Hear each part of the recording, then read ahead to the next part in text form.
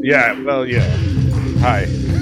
Hey, welcome to Broken Corners. Welcome to Broken Corners. That's right.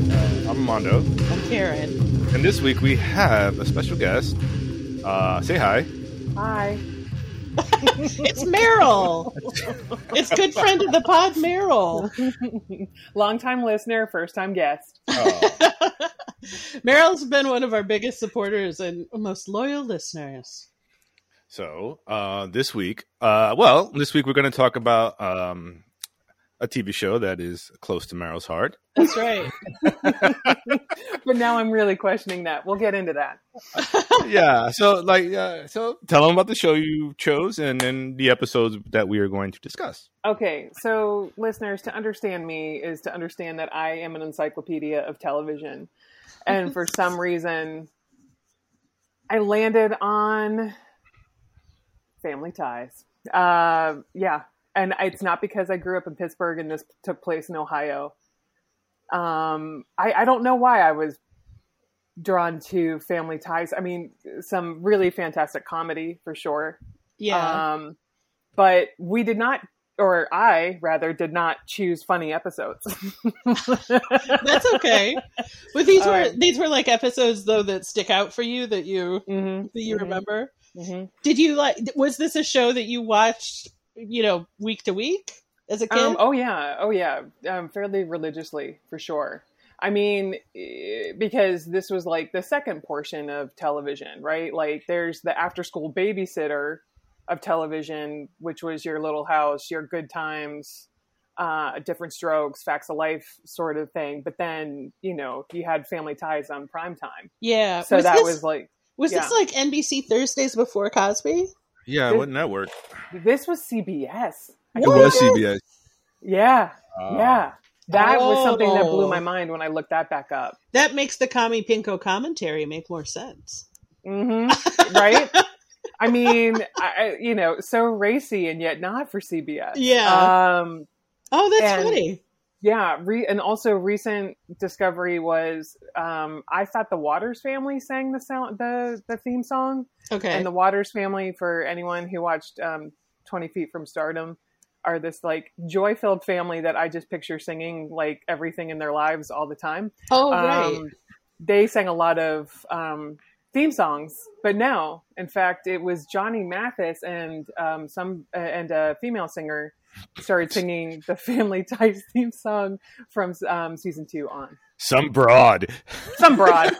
Johnny Mathis. He had some pipes. Yeah, but Johnny Mathis. Johnny Mathis. I know. So okay. Do I say what? So I sure. Yeah. So we're focusing on one single episode and then one two-parter because they were big on the two-parters in old Family Ties land. So the first one is Say Uncle, starring an underknown Tom Hanks. Yeah, you know what? I looked it up because I was wondering if this was like stunt casting, like how far into his career he was. Mm-hmm. Because when he came on screen, like people tried to clap. Mm-hmm. So they definitely knew, but this was after Bosom Buddies. Oh, absolutely. It was after Bosom Buddies. Yeah, because Bosom Buddies was 1980 to 82. Mm-hmm. And then he was also on an episode of Taxi. He was on Happy Days. Mm-hmm. And then, and I guess do you remember he was in, so this is an episode from season 2. And he had also been in a two-parter from season 1. Yeah, it's called The Fugitive. The Fugitive. Dun, dun, dun. It was crazy. But okay, go ahead. Keep going. Well, no. So they laid the pipe in season 1 for, The Fugitive and him, he was on the run for what, embezzlement? Yeah. It was such a weird thing. So, was the idea, it seemed like he was sort of a genius like Alex was. Yes. So is the idea that all the smartness comes from the mom side of the family, from Meredith Baxter Burney? I got that too. And also all the entitlement because I feel like the dad is the PBS guy and the mom is kind of like slumming it with the PBS guy. but they, you know, they did Woodstock. They were, you know, free love and hippies together. But she's that type of hippie who can be a hippie because it was clear, you know, she had money, right? Right. Like, although they're super Irish. Yeah, true. But wait, let's put a pin in for a minute and talk about their house. Okay. What about their house? Their huge house. Yeah, because I remember loving the fact that Elise was like a successful architect. It's like, here you're seeing, you know, the woman have it all. But like, you know, work but clearly her profession did not apply to that house. That was the strangest house structurally. Yeah. Like, there's like that greenhouse kind of dining room that you never really see. And when you do see it, it's like, is that even attached to the home? There's all the bric-a-brac and the clutter in the kitchen stressed me out. Yeah. Well, you do have a fine minimalist style. You do. Which is, I'm envious of anytime I'm at your apartment where I'm like, oh, she doesn't have shit everywhere. Amazing. No, I know. I feel like it's an assault of items, but not like every roadside attraction. Ooh, let me stop and get more bric-a-brac kind of. Like, it's the 80s, right? You have to like gather shit, right? That's the 80s. It's excess in gathering shit. I need to have as much shit as possible. It's true. And also just because we're all New Yorkers, I think we're so used to living in small spaces and just, you can't do that whole just acquire thing, you know? You could, and you can. Of the Hoarders. Exactly. Right. A&E will come calling. But, I absolutely adore the 2-door option the 3-door option in the kitchen. You have the exterior door to the exterior, then you have the stable structure door, and then you have the swing door. And the swing door is always ripe for comedy, where nothing funny ever comes through the stable door or you know, the standard door. Right. Well, the swing doors to the living room and the stable door, who knows? Yeah, to the greenhouse dining room that you only see sometimes, and then the bedrooms are strange with weird sort of verandas. Where I'm like, structurally, like when I try to picture what the exterior of that house looks like, I'm like, no, this does not add up, and this is an architect's house. It's more like an MC Escher house. Yeah. Yes. How would you compare this house to the Full House? Not Full House. This house to the Growing Pains house. The Seavers, if you will. Oh, I mean, again, yeah, another whitewash, suburban sort of tiny house. That's an excellent question. I feel like the Seavers house was more structurally sound. Because it was just kitchen into living room, bedroom stacked on top. And then also the dad's office on the side where he would let his patients come in. That's right. They had their own very special episode. That's right, where Matthew Perry he died. Drunk driving accident. Internal hemorrhaging. And poor Carol. Oh yeah, and Tracy Gold really went for it too. She did. Okay, back to Family Ties. Do you want me to read the synopsis? Go for it. Yes, please. Okay, so keep us on track. And when I say us, I mean me. Go ahead, please. Okay, so this episode is called Say Uncle. It was season 2, episode 14, and it aired in January of 1984. So the plot is Uncle Ned, which is played by Tom Hanks, shows up, and Steven, the dad, gets him an interview to work at the public TV station he works at. But then it becomes clear he has a drinking problem, and Ned blows the interview. Mm-hmm. Alex tries to remind Ned of his business prowess, only to be physically assaulted by Ned. Yeah. And so the dad puts his foot down, and Ned is convinced to get help. Mm-hmm. Yeah. And so quite a star turn again for Tom Hanks. Because he's really handed some ham-fisted dialogue that I feel like he grounded. But I mean, we got to give it up for his high-waisted belted jeans too. Yeah. He sported those well. The tucked in Henley. Uh-huh. Yes. No, but there is that anticipation about like a stable family waiting for the prodigal uncle or like the fun uncle, right, to show up and woo woo woo. Yeah. And so like that anticipation of him coming. And I mean, right out of the gate, I mean, and it's all like, you can hear sort of like the like subtextual folly behind any sort of, hey, yeah, that calls for another beer. It's like indicator, like. And there was the same thing going on, you know, as things got worse and worse, that I felt when we watched the Bicycle Man episode of Different Strokes, where you've got the laugh track on all this stuff that it's just like inappropriate. Like, you guys know that's not funny. Absolutely, you know that's not funny. And the insertion of the laugh track when there was a live audience. And so that's where I was going.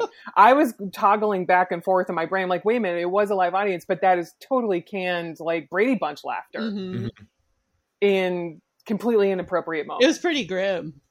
Yeah. And and how properly buttoned of like going into commercial break, like there's the shrug and the sigh when someone starts to like sniff that possibly Alex is like, I don't know about Uncle Ned. Commercial. Like, but the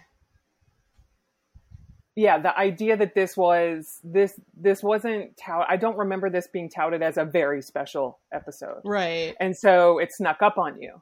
And so when Alex finds him drinking all night, and when he's tapped out everything, and so tapped out all of his own alcoholic resources, he goes into the pantry to take the vanilla. Yeah. Well, we now know that the Keatons didn't use imitation vanilla. They had the good stuff. And that's pretty classy.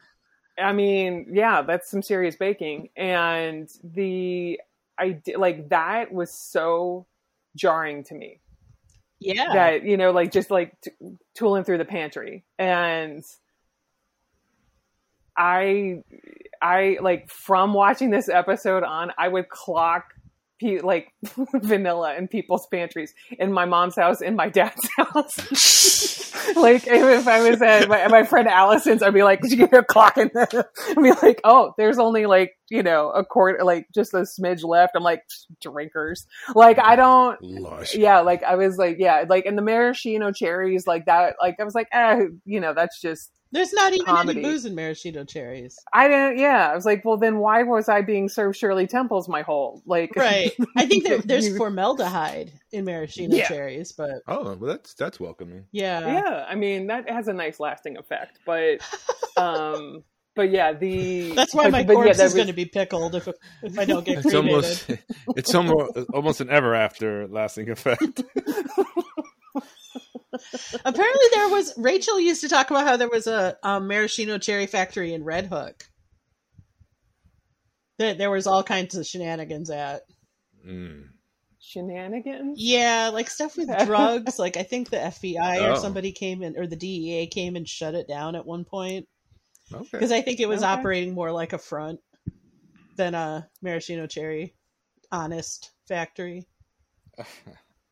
Of all factories, right? So, like, how could they impugn the good name of maraschino?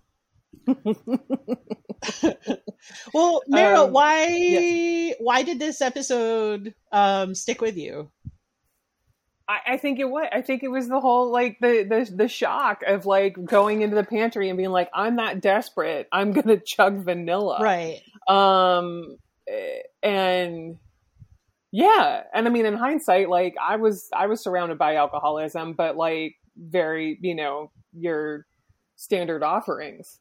So to, you know, your beer, your whiskey, but like to go into the pantry, I was just like, what? And also it's Tom Hanks, right? Yeah. And I loved Bosom Buddies dearly. Okay. And, you know, this is right when Splash was coming out, right? You know, and so, yeah, to see that, to see him play that role, I was just like, oh, like, it stuck with me. Oh yeah, Splash came out the same year as this.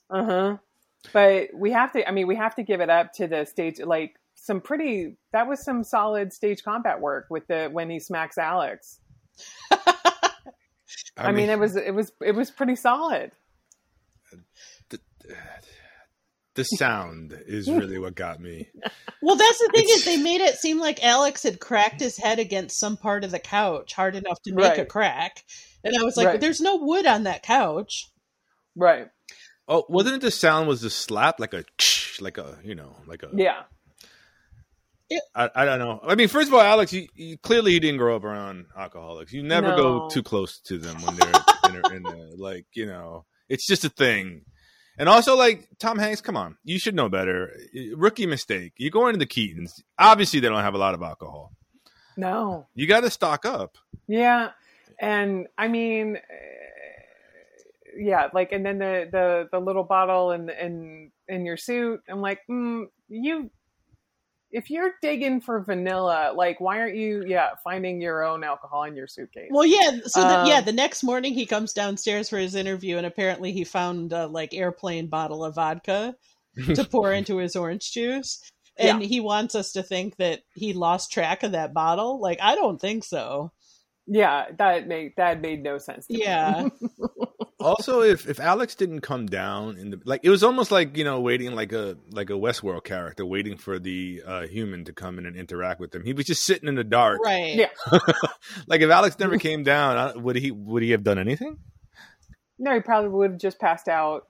Well, and he also had an empty liquor bottle in front of him. So then when he tells Alex, hey, you need a beer. Oh, there's no beer. It's like, dude, you knew there was no beer. Yeah. What do you think is going to happen in Ohio and the suburbs? Yeah. But it was kind of sad because it seemed like Alex actually viewed Uncle Ned as an equal in a way he doesn't view most people as equals. Well, his own family members completely. Yeah. Like his nuclear unit, like, and that's the revering for, like, the idolatry he had for him, and like it was so. The fact that, we see Alex, he's still in high school and he's carrying around a leather wallet with clippings, news clippings, and also like about his uncle. And so what I don't understand is is it the change of writers or what have you, but like, there's no, like, they just welcome him back. Meanwhile, last time we saw him in season 1, he's on the run. Right. And getting Alex to buy him plane tickets so he can duck the FBI or what have you. And so he comes back conceivably for an interview at PBS or the local affiliate. And he was originally like a big corporate monger. So I don't think he came for the interview. I think he just came to visit, and then they dumped on him that they'd gotten him the interview because police felt like it was time for him to get a job. Right. Because they also like really try to like make his crime like a Robin Hood shit. You know what I mean? Yeah. Mm-hmm. So I didn't watch the episodes from season 1, but the synopsis I read said that he basically he hid, I don't know, millions of dollars to stop what he felt was an unethical merger from happening. Yeah. And that's why he was fired and had to go on the run. But it's just funny because now in this episode, Alex is all, behind him. And it's like, Alex was just always about money. Yep. Alex wouldn't have thought, he would have been totally okay with all of the, the 1980s horrible mergers that happened, Mm-hmm. It seemed out of character for what I remembered of Alex, but true. But he's right wing, so there would be like a cognitive dissonance. Right. He's like, oh, it's my family, it's fine. Exactly. It's about me, it's okay. Mm-hmm. Mm-hmm. But the thing about Alex is that, he's always searching for who he fits with, right? He feels no communion or connection with any of his family members. So all of that want and need is put on this uncle. Mm-hmm. Yeah. The build up for the fall from grace, right? Only to get smacked. Like a bitch. No. but then Steven, who's, so supposed to be such a left wing, limp wristed, whatever, almost goes after him. I mean, that's not assertive enough in my for my liking. Yeah. Or maybe he felt like Alex should get his ass kicked every now and then. Yeah. Well, I mean, he's probably wanted that to happen for. But so it was not in my hands. It was so funny though. So what it ends up with is when they have the confrontation, the parents and Alex, then Alex gets too close to him. Uncle Ned cracks him across the face, and then Steven's the dad is either you get help or you get the hell out of my house. And then Alex just sort of sits on the couch Yeah.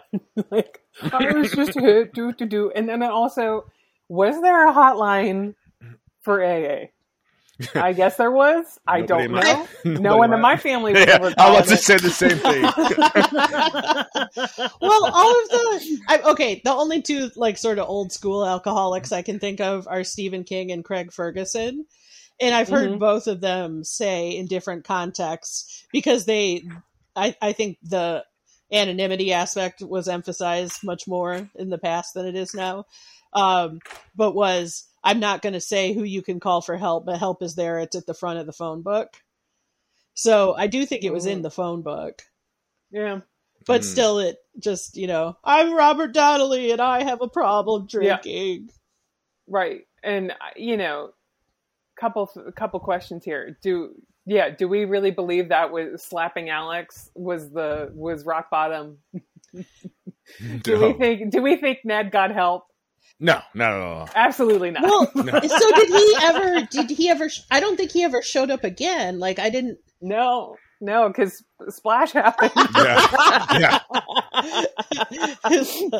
Uncle Ned's got that fish lady. He doesn't need he's got the DTs and now he's imagining mermaids. That's why he had one red shoe. And also I want to go back. I do want to go back to with the structural thing about the house. I believe Karen, you made an extremely valuable point of how did nobody hear Ned screaming at 2 a.m. Well, okay, so I'm just saying, I grew up in a pretty small house, but if you got up in the middle of the night and went in the kitchen, my parents would have woken up. Absolutely. So to have, Alex Fine is staying up for an econ final, which I don't know what high school you guys went to, but I never stayed up all night to study for shit in high school. Yeah, and I barely went to high school. So. But so Alex is. I just didn't sleep, but I'm not making a ham sandwich in the middle of the night. I just can't. Alex goes down there, and then Tom Hanks is just fully screaming, and it's what? Where are the parents? Well, I mean, you underestimate how good of an architect Elise is. Oh, she soundproofed the whole house. Yeah. Because she don't want to hear that shit. Yeah. All that bric-a-brac was actually padding. It was sound deadening. Yeah.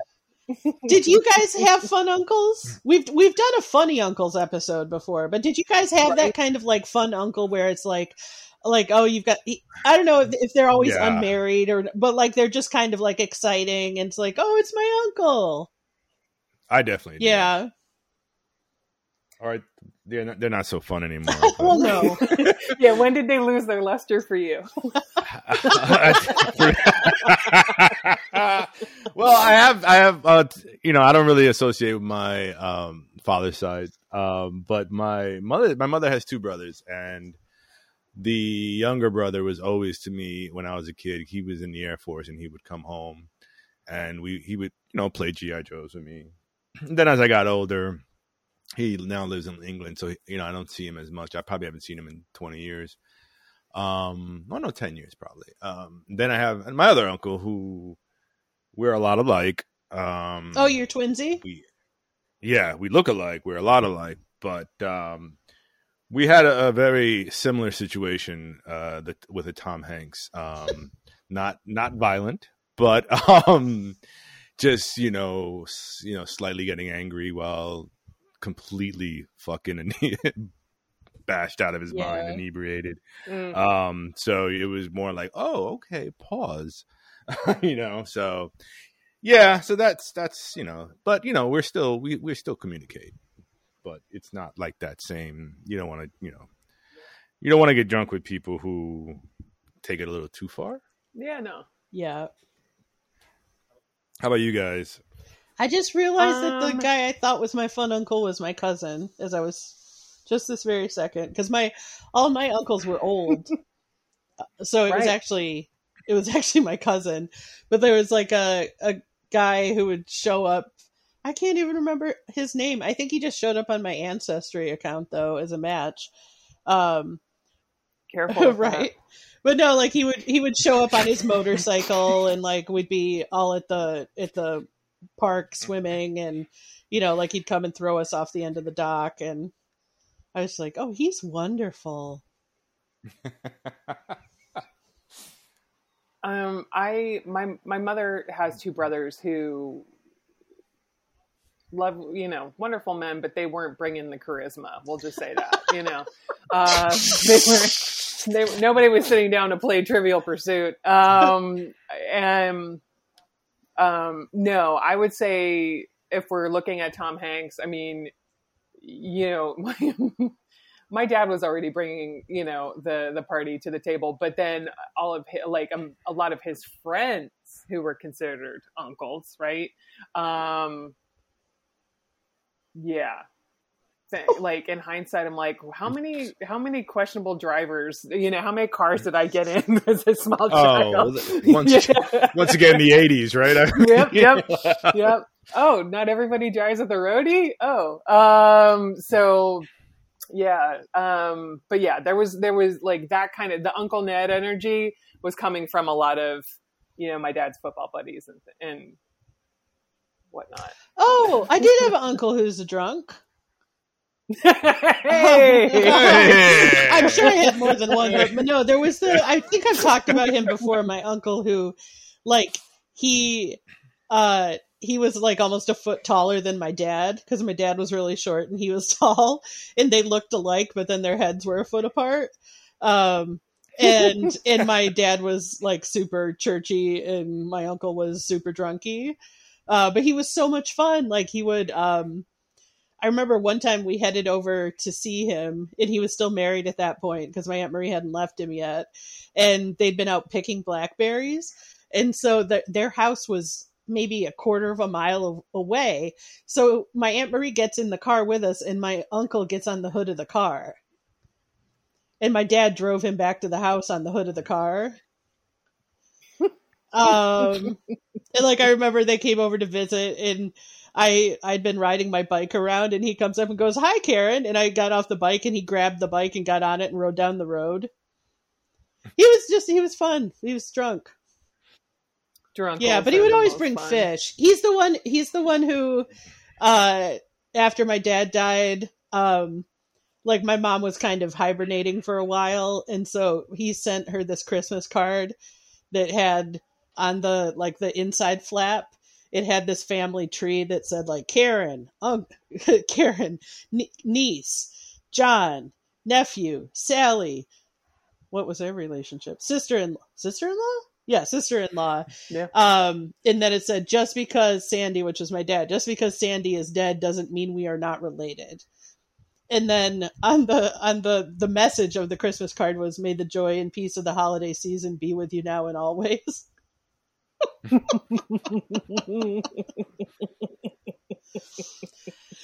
That's all. Peace in the holidays. That's after saying just because Sandy is dead. Is dead. Yeah. Good times. Good times. Yeah. He was fun. Do either of you have any more thoughts for the first episode of Say Drunkle? Because this episode was so Alex focused as far as the family goes, I was trying to remember. I don't think I loved Family Ties because I just didn't like anybody in it.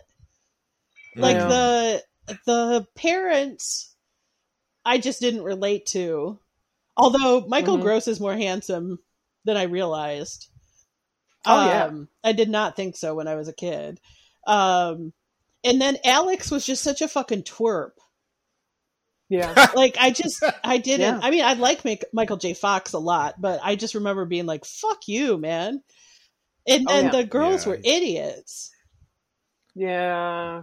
Well, Tina Yothers can just go. She's like a prop. Yeah, right? Yeah.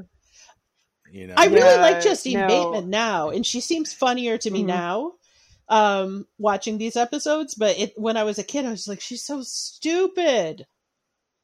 I mean, it's like the tropes that are handed are just, you know, like dumb and pretty, right. And then, you know, smart tomboy, but prop. And like now I recognize that the writing actually is funny. It's not like, it's more like I can see that for whatever reason, like that kind of thing coming from like Rose on the Golden Girls was funny to me in a way that just like, oh, it's the pretty girl being stupid. Yep. Wasn't funny, but the writing is funny. I don't know if, I mean, you know, across the board, we're handed traditional family, you know,